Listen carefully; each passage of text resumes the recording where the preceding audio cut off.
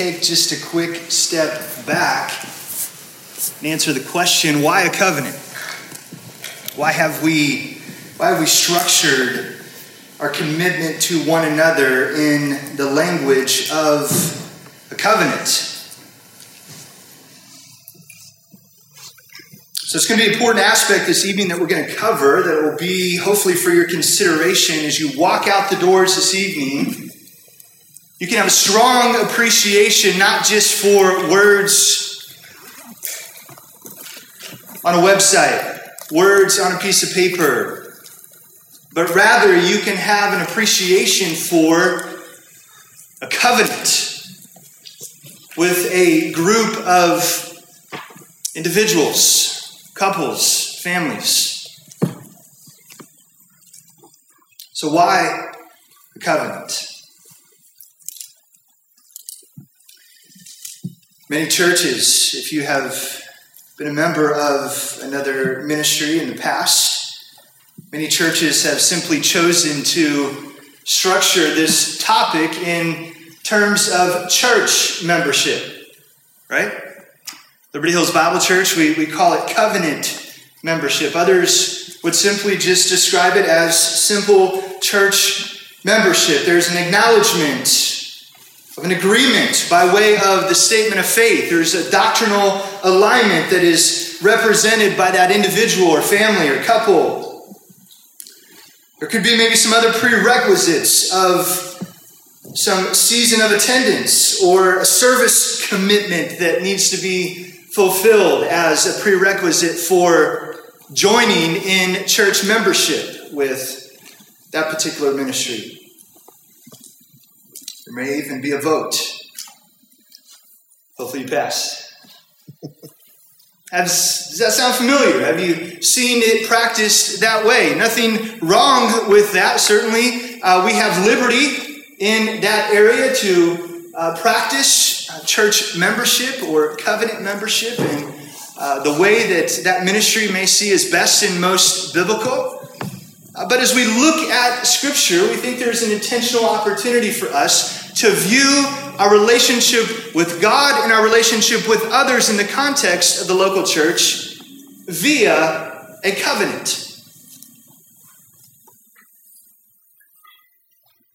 Again, we've chosen to express that relationship to this church by using this language of covenant. So our goal is simply this evening to understand in a more meaningful way why we have chosen the mechanism of a covenant and what that means for us in a practical sense as we desire to honor the Lord and maximize His glory in and through our lives. Corporately, to maximize the glory of God in the midst of a neighborhood and a community. To be that city that is set on a hill. That light that can't be hidden, right? This is our desire. A biblical one. So our prayer, our hope is that as you walk out this building this evening, that we would be encouraged, enriched, and challenged in regards to a covenant and what that means for our lives and how we relate to God and others. Our hope is that as we go through this message this evening, this exercise of looking into this concept of covenant in a biblical sense, that we would see a new appreciation for the church. Why? Because the church, the body of Christ, is the bride of Christ. I don't know about you married men here, but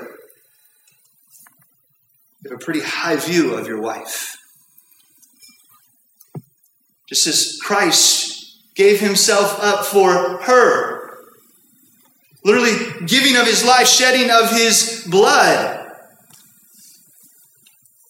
laying down His life for this bride. I wonder, do we view the church, the bride of Christ, in a similar importance in our everyday life? We, the church, collectively are part of this bride.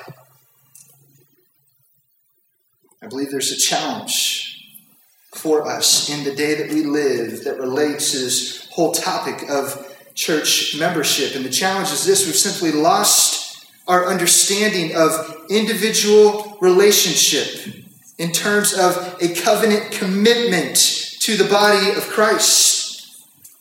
As you consider maybe your past engagements, your current engagements, as you observe others in the past, or you've seen people come and go, we live in a keep the church at arm's length type of culture. We live in the age of transient church membership, where we can just go here, go there, and hey, what's the big deal? We're all believers, right? We traded the biblical analogy of the body and ligaments and being fitly joined together for the convenience of a three-pronged electrical cord that can simply be unplugged at any passing whim that may come into our mind or our heart. The new shiny coin in the town. This church has this program, or this church will meet this felt need. Those things aren't always bad, but friends, are they a reason to leave a church?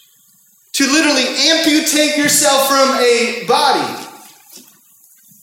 The Bible would contend that no, it is not that easy, nor should it be as easy as unplugging an extension cord and plugging into somewhere else. As Americans, as a whole, in our society, we are non-committal. We engage in an activity or in a relationship or in a situation only until it's what? Inconvenience. And then, hey, I'm out.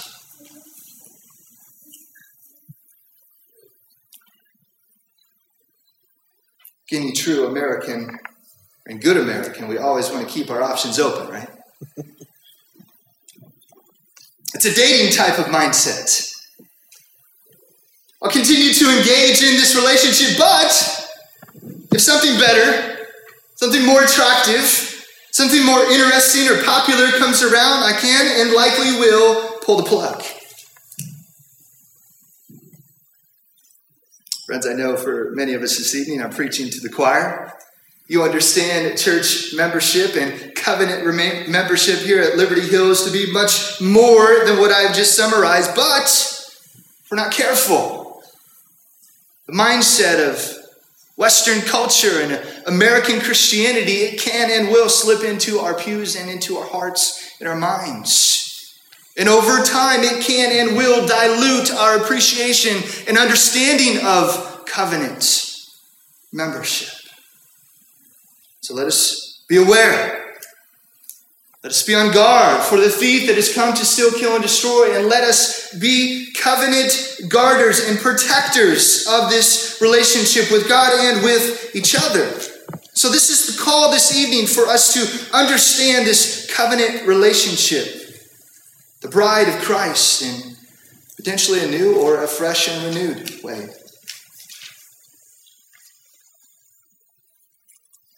Many of you here this evening are saying, hey, Eric, I'm here. Even on a Saturday evening, I'm here, aren't I? It's about as inconvenient of a meeting time as we can have. We understand that. So you guys get it. We're thankful you're here. I'm thankful that I can look out and see faces and see responses and see the Lord work in our heart and life through the preaching of God's word. But is covenant membership about mere physical attendance or presence, or does it speak to something more? I'll contend this evening that it does, and this brings us to the big idea of this evening's message. It's this: because God has expressed his redemptive plan throughout history via the language of covenants, we can and should understand our relationship to the church and to one another in the same way. One more time for those of you that are taking notes: because God has expressed his redemptive plan throughout history via the language of covenants, we can and should understand our relationship to the church and to one another in the same way. So we're just going to look at 3 questions this evening that will hope shed some additional light on the importance of covenant in regards to covenant membership. The first question we're going to discover or unpack is simply this: what is a biblical covenant? Now, if you remember back into our series through Genesis, we spoke of covenants often. And I believe Pastor Dave even took one or even a couple weeks to just simply park on this idea of covenant and kind of trace that out throughout Scripture. I'm not going to do that this evening for sake of time. It is a beautiful study. We can and should do that at some point in the days ahead. That will not happen tonight. It's absolutely impossible for that to take place in one message. However, what we will attempt to do is just simply give us an understanding of what is a covenant as we understand some high-level concepts concerning biblical covenants throughout both the Old and New Testaments. R.C. Sproul reminds us that a proper understanding of covenant is integral, it's foundational, it's basic to the whole scope of divine revelation. We could even say that the way God reveals his word and his plan to us is through the structure of covenants.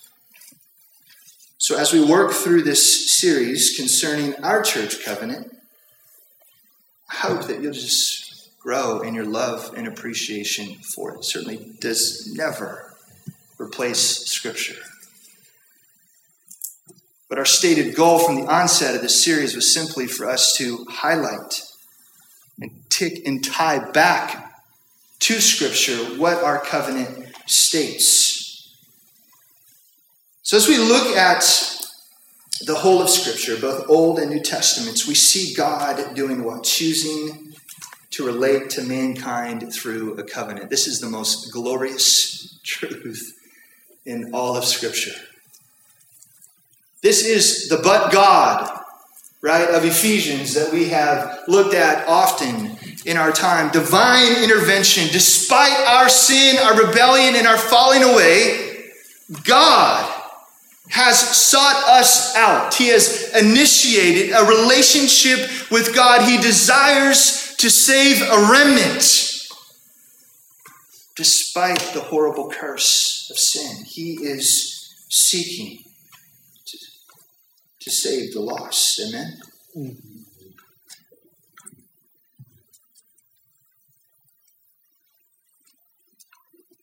So as we attempt to provide a solid understanding of covenant language, and we attempt by God's grace to tie this back in a practical way, that's my hope, is that this won't just be a teaching time about covenants. Be mindful of our time. We're going to have some good A&I interaction, but I hope as I work through this content that there will be a practical nature to it, that you can see yourself in the light of a covenant, in the light of a remnant, in God's saving grace, and the beauty of God's providence of bringing us all together here at Liberty Hills Bible Church, that we have the privilege and the honor to be the church, the bride of Christ, in the northland of the Kansas City metro. I mean, that's just incredible that we come from all different places. God has brought us all together. Our desire is to tie this back in a practical way. How? So we can live out the gospel in the context of Christian community. That's what ultimately this covenant is going to drive us to. It's what it produces, is Christian community. So throughout Scripture, we will observe multiple covenants, and most can be summarized in one statement. We see this in multiple places, both in the Old and New Testament. We see it in Exodus 6, 2 Corinthians 6, Ezekiel 11, Revelation 21.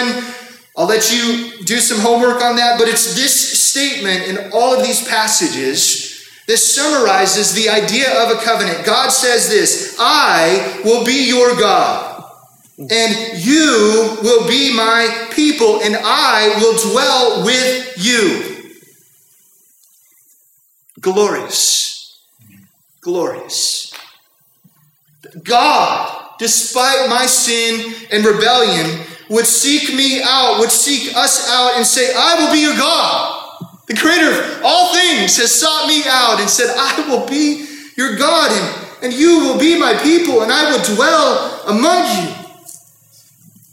This is the most basic structure of a covenant, and scholars have gone on to define a covenant based on the translations of the Hebrew word berith and the Greek word diatheke, right? And it goes on in the most basic sense. A covenant is this. It's an oath-bound relationship between two or more parties. That in essence is this. An oath-bound relationship between two or more parties. So in the biblical sense, we have an oath or a commitment initiated by whom? By God. With various peoples throughout history and people groups. This oath, it's a promise, it's a commitment. Friends, a beautiful thing about this commitment and biblical covenants is that it is God who establishes them. And these covenants are based on not our sin nature, not our inconsistencies or our inadequacies. These covenants are based on the perfect character of the holy and good God. And so the confidence that we can have in these covenants is based on God's track record. Thank goodness. It is God's track record. And friends, He is undefeated. And He is perfect in keeping His covenant promises. You remember back to your Genesis series, you probably were tired of hearing us say, God is always faithful to keep His covenant promises. Are you having PTSD right now? Right? Are you getting the flashbacks to that statement over and over again as we worked through the different covenants, Abrahamic, Noahic, Mosaic, all the different covenants that we saw in Genesis. We said over and over again, God will always be faithful to keep His covenant promises. Why? Because they are based on His character. He can do nothing but keep His promises. So when God makes a promise, He always keeps it. I will be your God. You will be my people, and I will dwell among you. God's presence is the promise of biblical covenant. So, friends, understanding this basic principle of what is a covenant can and should have a substantial impact on how we view God, how we view others, and how we in our day, within the church age, relate to the local gathering of believers. So what is a biblical covenant? It's an oath initiated by God with various peoples or people groups. This brings us to our second aspect of covenants, the second question that we will attempt to just shed some basic understanding on here. The question is this: how have covenants been used in Scripture? The first point we want to look at is that all biblical covenants are pointing forward to grace. All biblical covenants are pointing to grace. You could even say this, that all biblical covenants could fall under a broader umbrella of the covenant of grace. What do I mean by that? When we look at Scripture and we see these covenants initiated by God with creation, or more specifically with mankind, such as Noah in Genesis 6, Abraham in Genesis 15, 16, and 17, David in 2 Samuel 7, Moses with the Israelites in Exodus 19, and many chapters beyond that. Even as we look at this new covenant established by Jesus in Hebrews 8 and 9, all of them point to grace. All of them point to grace. In what way? All these covenants would be initiated, post-fall? Adam and Eve chose their way. They rebelled. They disobeyed God's one commandment. Sin entered into the world. There was a curse. There were consequences for that sin, right?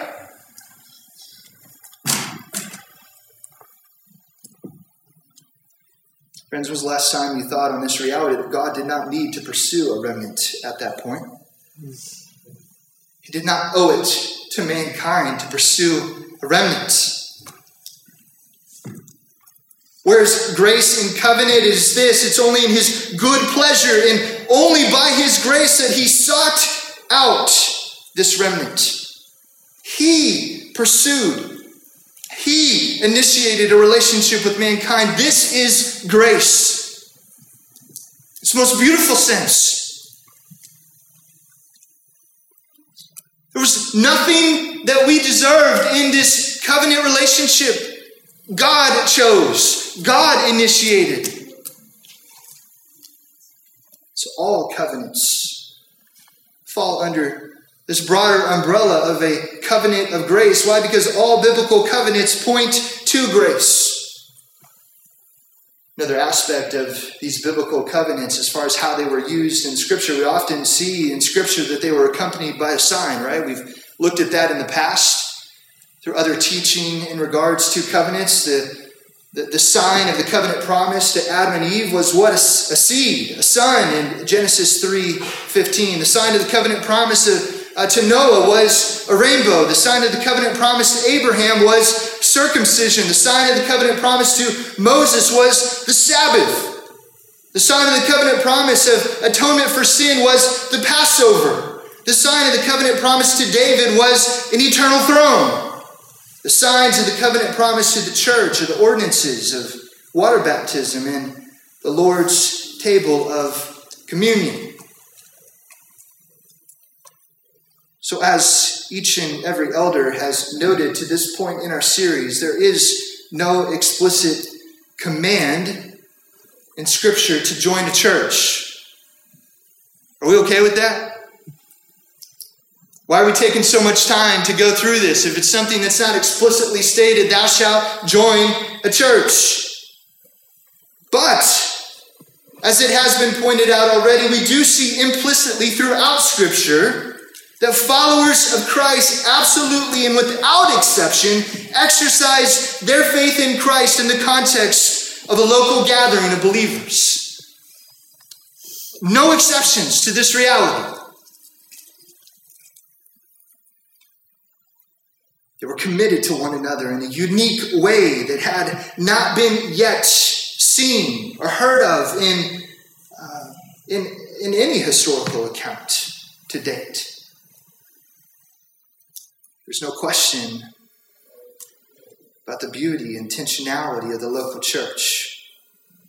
If you claimed to know Jesus and have been saved by his grace, you were joined together with other believers. It was encouraged throughout Scripture. There was no exception in Scripture. And it has been expressed consistently throughout Christendom, generation after generation. The importance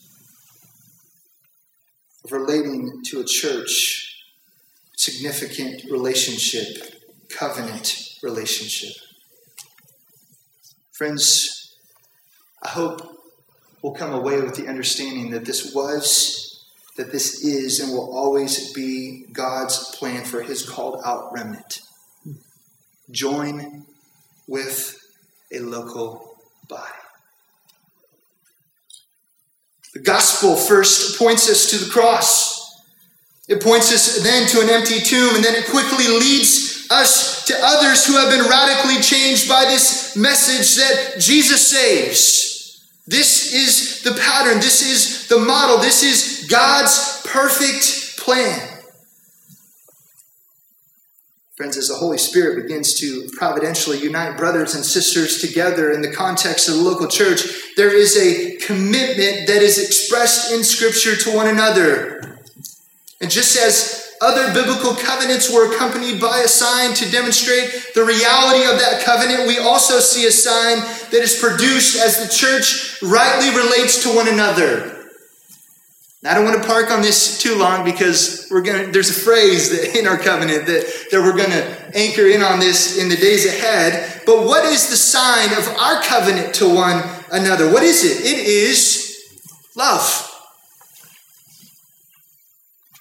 Ephesians 4, 1 through 6. I, therefore, a prisoner for the Lord, urge you to walk in a manner worthy of the calling to which you have been called, with all humility and gentleness, with patience, bearing with one another in love, eager to maintain the unity of the Spirit and the bond of peace. There is one body and one Spirit, just as you were called to the one hope that belongs to your call, one Lord, one faith, one baptism, one God and Father of all, who is over all and through all and in all. But grace was given to each one of us according to the measure of Christ's gift. Jumping down to verse 11 in Ephesians 4, and he gave the apostles, the prophets, the evangelists, the shepherds, and teachers to equip the saints for the work of the ministry, for the building up of the body of Christ, until we all attain to the unity of the faith and the knowledge of the Son of God, to mature manhood, to the measure, the stature, the fullness of Christ, so that we may no longer be children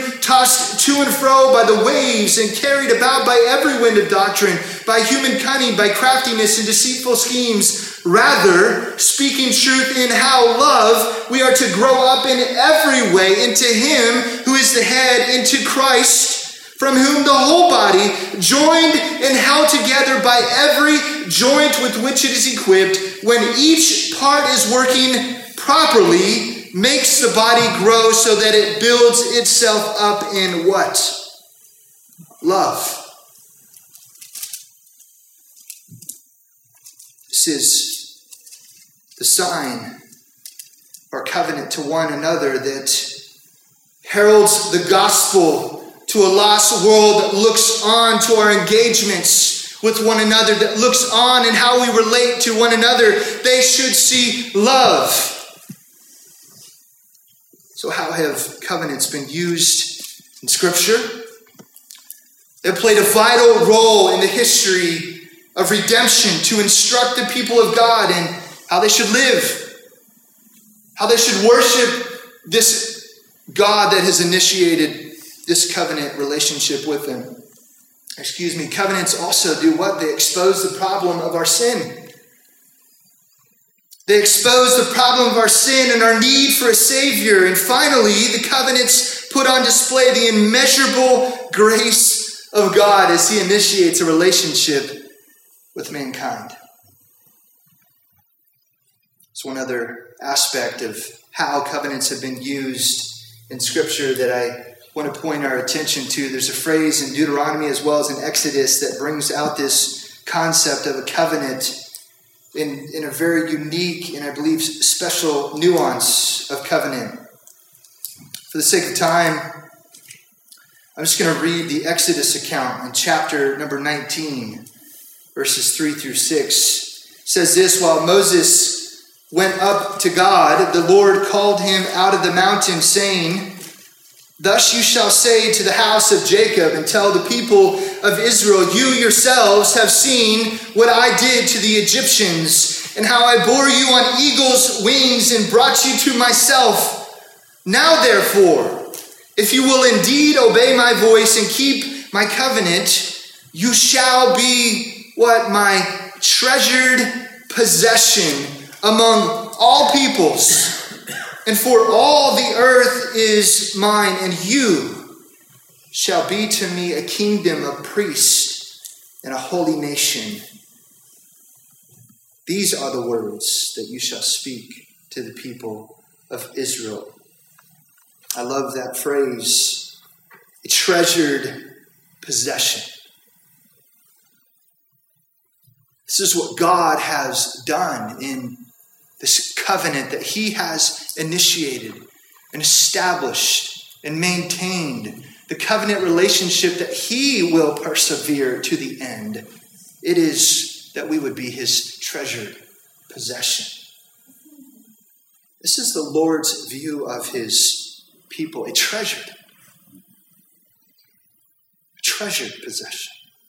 Third and final question that we're going to explore this evening is, how does this relate to membership in a local church? How does covenant relate to membership in a local church?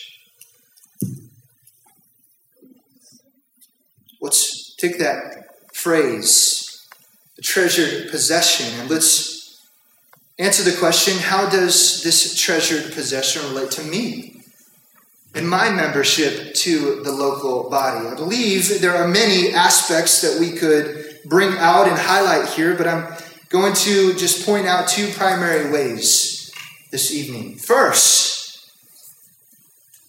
understanding that we are a treasured possession, rightly understanding covenant in terms of membership in the local church. How should this change me? How should this impact me? First, I think it should change how we think about others in our local body. It should change how we think about others in our local body. What do I mean by that? Might sound like an odd statement. You say, Eric, what do you mean? I don't hate anybody here. I don't dislike anybody here. What do you mean it should change how I think about others in our local church? If God views his people as a treasured possession, if Christ Jesus loved his bride so much in Ephesians 5 that he gave himself up for her, should not those realities change how I think about those in this local gathering that God has providentially brought into my life?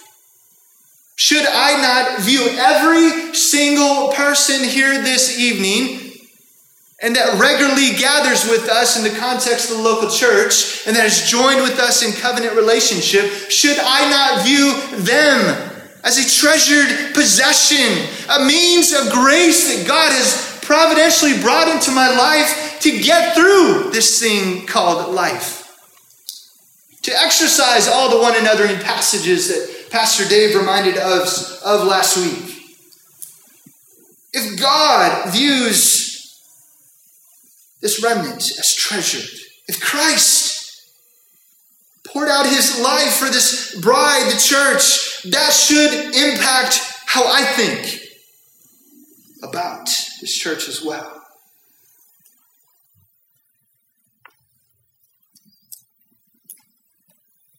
Who am I to hold a grudge when Christ offers forgiveness?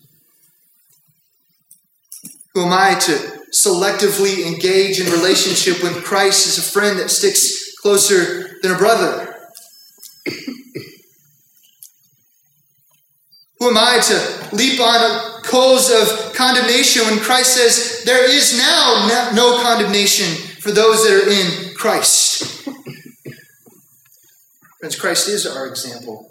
God the Father is our example. And the Holy Spirit can and will empower us to do what? To love one another earnestly, even when it's uncomfortable.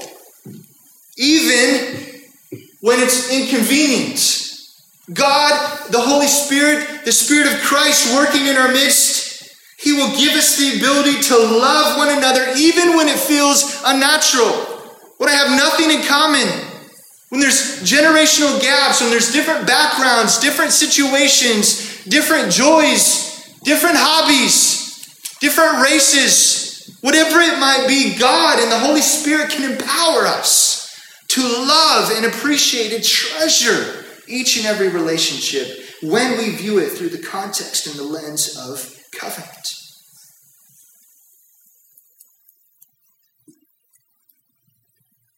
When we look through the eyes of our Savior, Jesus Christ, the groom,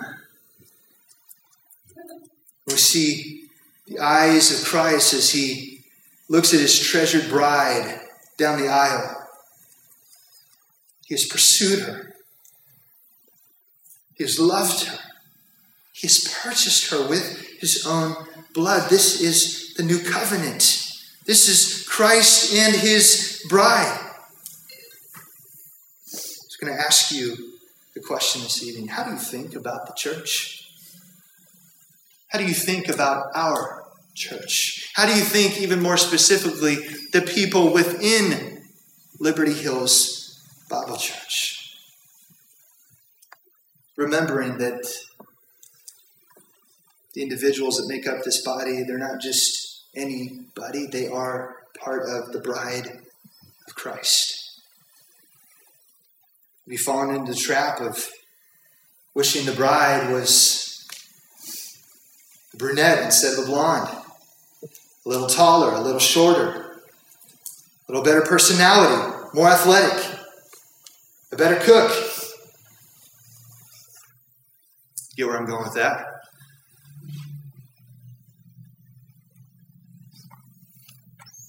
Christ loved his church.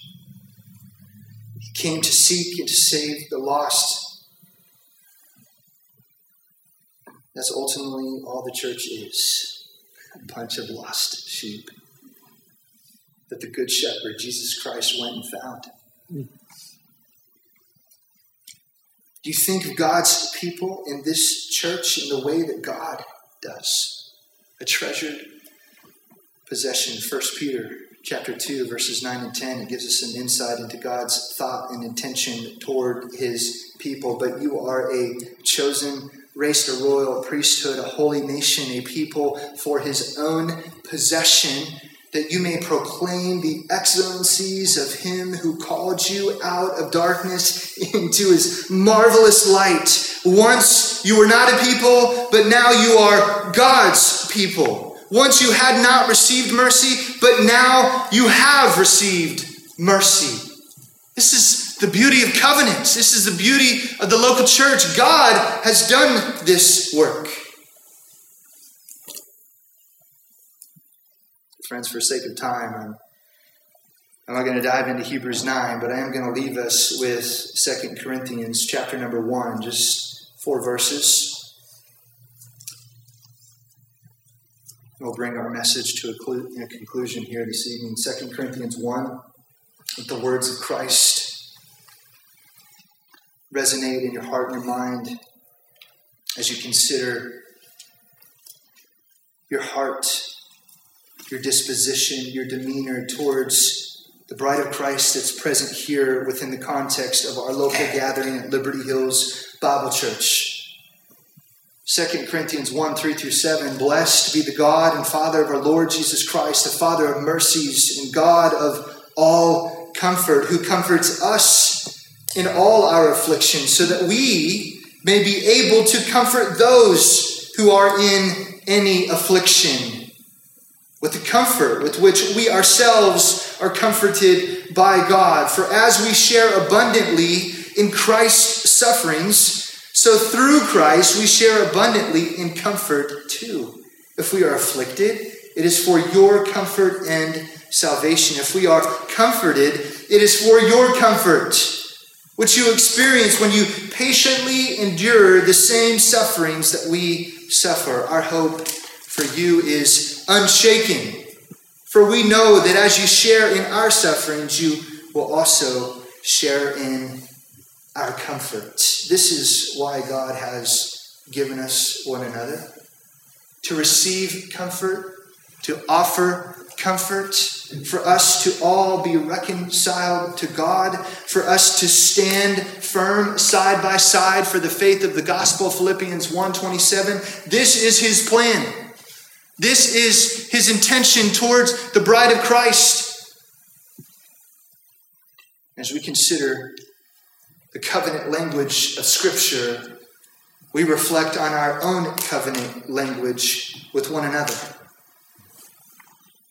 Leave you with the big idea of the sermon this evening, because God has expressed his redemptive plan throughout history via the language of covenants. We can and should understand our relationship to the church and to one another in the same way. Would you join me in prayer as we close? Father God, we thank you this evening for your word. We thank you for the beauty of covenant. We thank you that you have given us this structure, this pattern. We thank you for your grace in and through these covenants, that generation after generation you have sought out a people. You have chosen to be in relationship with mankind despite our sin. I thank you for your grace. It is so clear in Scripture. Father, I pray as a result of these realities of covenant that we would understand our relationship with you in a new way, that we would understand our relationship with others, in our engagement with others, potentially in a new way, as a result of reflecting on and remembering what you have done through the history of mankind in biblical covenants. Pray, Father, that we would not be the forgetful here this evening. I pray that you would help us to have fruitful and helpful conversation as we desire to apply your word to our lives for your glory. We pray these things in your precious name we pray. Amen.